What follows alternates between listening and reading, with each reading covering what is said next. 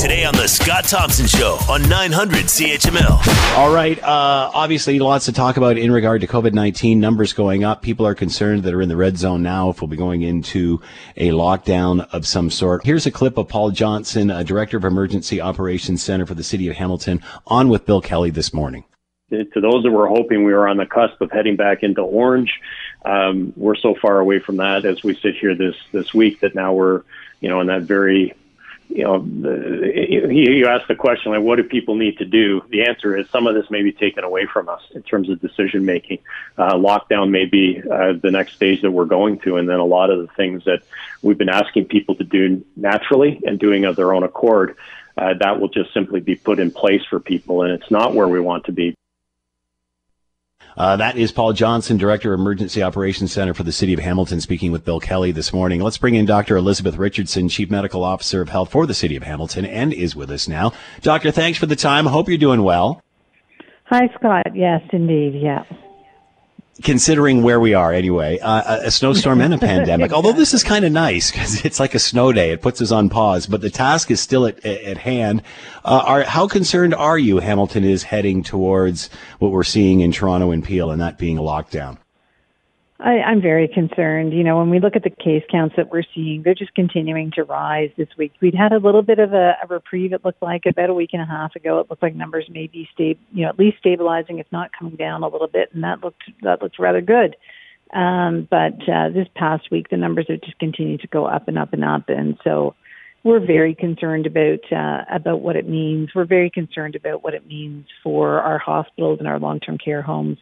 We know that what they see in those institutions is just a reflection of what we're seeing in the broader community. And so, the outbreaks that we have that are going on there, the demand on our healthcare system, and of course, it's not just for COVID-19. It's going to ultimately, if we have to continue to care for the number of people that have COVID-19, and those numbers go up, then it'll impact our ability to do surgery, to take care of other health needs as well. And so, it's just so absolutely imperative that we follow the public health measures that are required.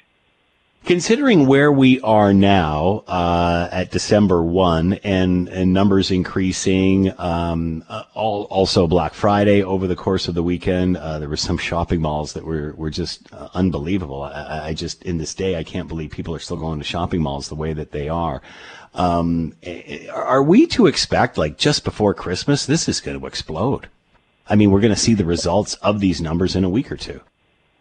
Well, that is the concern. Of course, we know that what the numbers we see today reflect the things that were going on about 10 days ago, and so we're quite concerned. Yes, we were worried about Black Friday. We had a lot of discussion about that. Our law enforcement officers were out doing that, and that's certainly something to be concerned about. But mostly, what we're seeing in terms of the cases, when we talk to them about how they might have gotten it, it is still about socializing, going to each other's homes. Some people are being very creative in trying to find ways to do things that they think might meet with the rules, like having coffee in the car instead of going into Tim Hortons. But reality is they're still not physically distanced. They're still not wearing their masks because they are drinking their coffee. So it's not a good alternative. And I think that's the thing with this piece is a lot of people think, if I just do it 80% of the time, or if I, I'm pretty close to what's being asked of me, if I wear the mask just over my mouth and my chin, but not over my nose,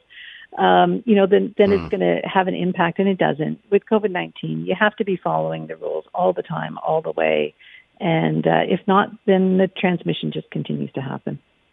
What about your thoughts on people who are obviously Toronto, Peel, in a lockdown, areas around them, as pretty much from, I guess, Oshawa right through to Hamilton, in the red zone? Others, Toronto and Peel, as I mentioned, in a lockdown. How concerned are you about people going from one to the other, especially during like a Black Friday event? Well, my colleagues who are right up against those zones, right next door to Peel in Toronto in particular, do say that they see a fair degree of pressure of groups trying to book, sports events at facilities outside in the other neighboring zones, of people going out for dinner, booking up the restaurants in other zones. And so that is quite concerning. we absolutely, people should be sticking to the area that they're in. Of course, there are people who will need to cross those boundaries because they have to go to work, or they have to support an elderly individual, or they have other reasons why they absolutely must cross those zones. But when we're talking about doing it for the purposes of socializing or doing recreation and group activities that you can't do in your own area, that's really something that people need to stop doing if they're still doing that. Where do you think we will be by Christmas, Doctor? Obviously, this is going to be very difficult for people to balance the holidays and the protocol that we have to adhere to. What do you think it's going to be like? Where do you think numbers will be by the 25th of December?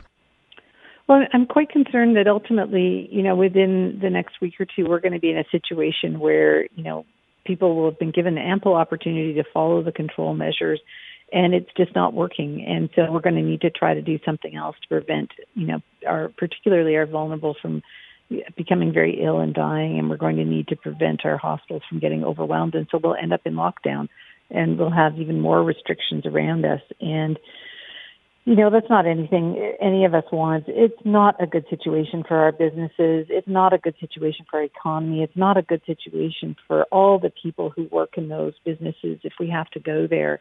And I'm concerned that regardless of whether we do that, if we continue to have the idea about how can we get around these, how could we, maybe do it some of the time, even that's not going to be effective in reducing the case counts. And so, we very much could be spending the holidays in a lockdown. And, if we haven't gotten the point across yet, if we're still trying to do over the holidays, the things we did last holiday season, then we're just going to continue to see spread, and that would not be good for any of us.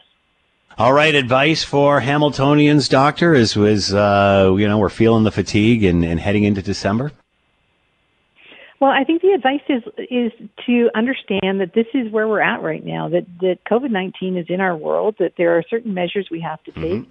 We have to do those really well, and we have to find ways to live in a world with COVID-19. And so we need to stop missing and trying to go back to and skirt around the ways and look at all the things that we can do in this environment. It's so important for our resilience. We had a couple of our child psychology colleagues on the town hall a couple of nights ago about all the things that we can do, and looking at what we can do in these situations is so very important. And this is good not just for us as we get through COVID-19 right now, but good in terms of how we as people cope, how we teach our children to cope, all of those things as we move forward. So absolutely understanding it can feel overwhelming, but to look at where are the opportunities, where are the things we can do, what new skill can I learn? I pulled out my son's guitar last night and started playing guitar for the first time in the last 4 years. I'm not very good at it at all. I was only just a beginner ever, but it's like, I need to take my own advice, and what can I do? And I can darn well get back to that guitar and learning that, because that's certainly going to take me a lot of time. And wouldn't it be cool if coming out the other end of this, you'd go, you know what? I didn't waste that whole whatever many months, however long it was, doing nothing. I at least did this. And another interesting side note to all of this, many of us complain this time of year that the holiday has just become overscheduled, too much stress, too much running around, too much this, too much that, and not enough of concentrating on your immediate family and what is truly important. We now have that. We now have that time, and that's what we have to look forward to. And it's the same with you picking up the guitar. After this is all over, are you going to look back at this and go, well, what did you do for 10 months? I just sat around in the house and complained. Wouldn't it be cool if you could somehow become a better person out of the end of all of this? Those are very well said, Scott. Great words. Dr. Elizabeth Richardson's been with us, Chief Medical Officer of Health for the City of Hamilton. Doctor, thank you so much for the time and effort and everything, all you're doing down there to keep us safe. We do appreciate it, and be well. You too, Scott. Take care. The Scott Thompson Show, weekdays from noon to 3 on 900 CHML.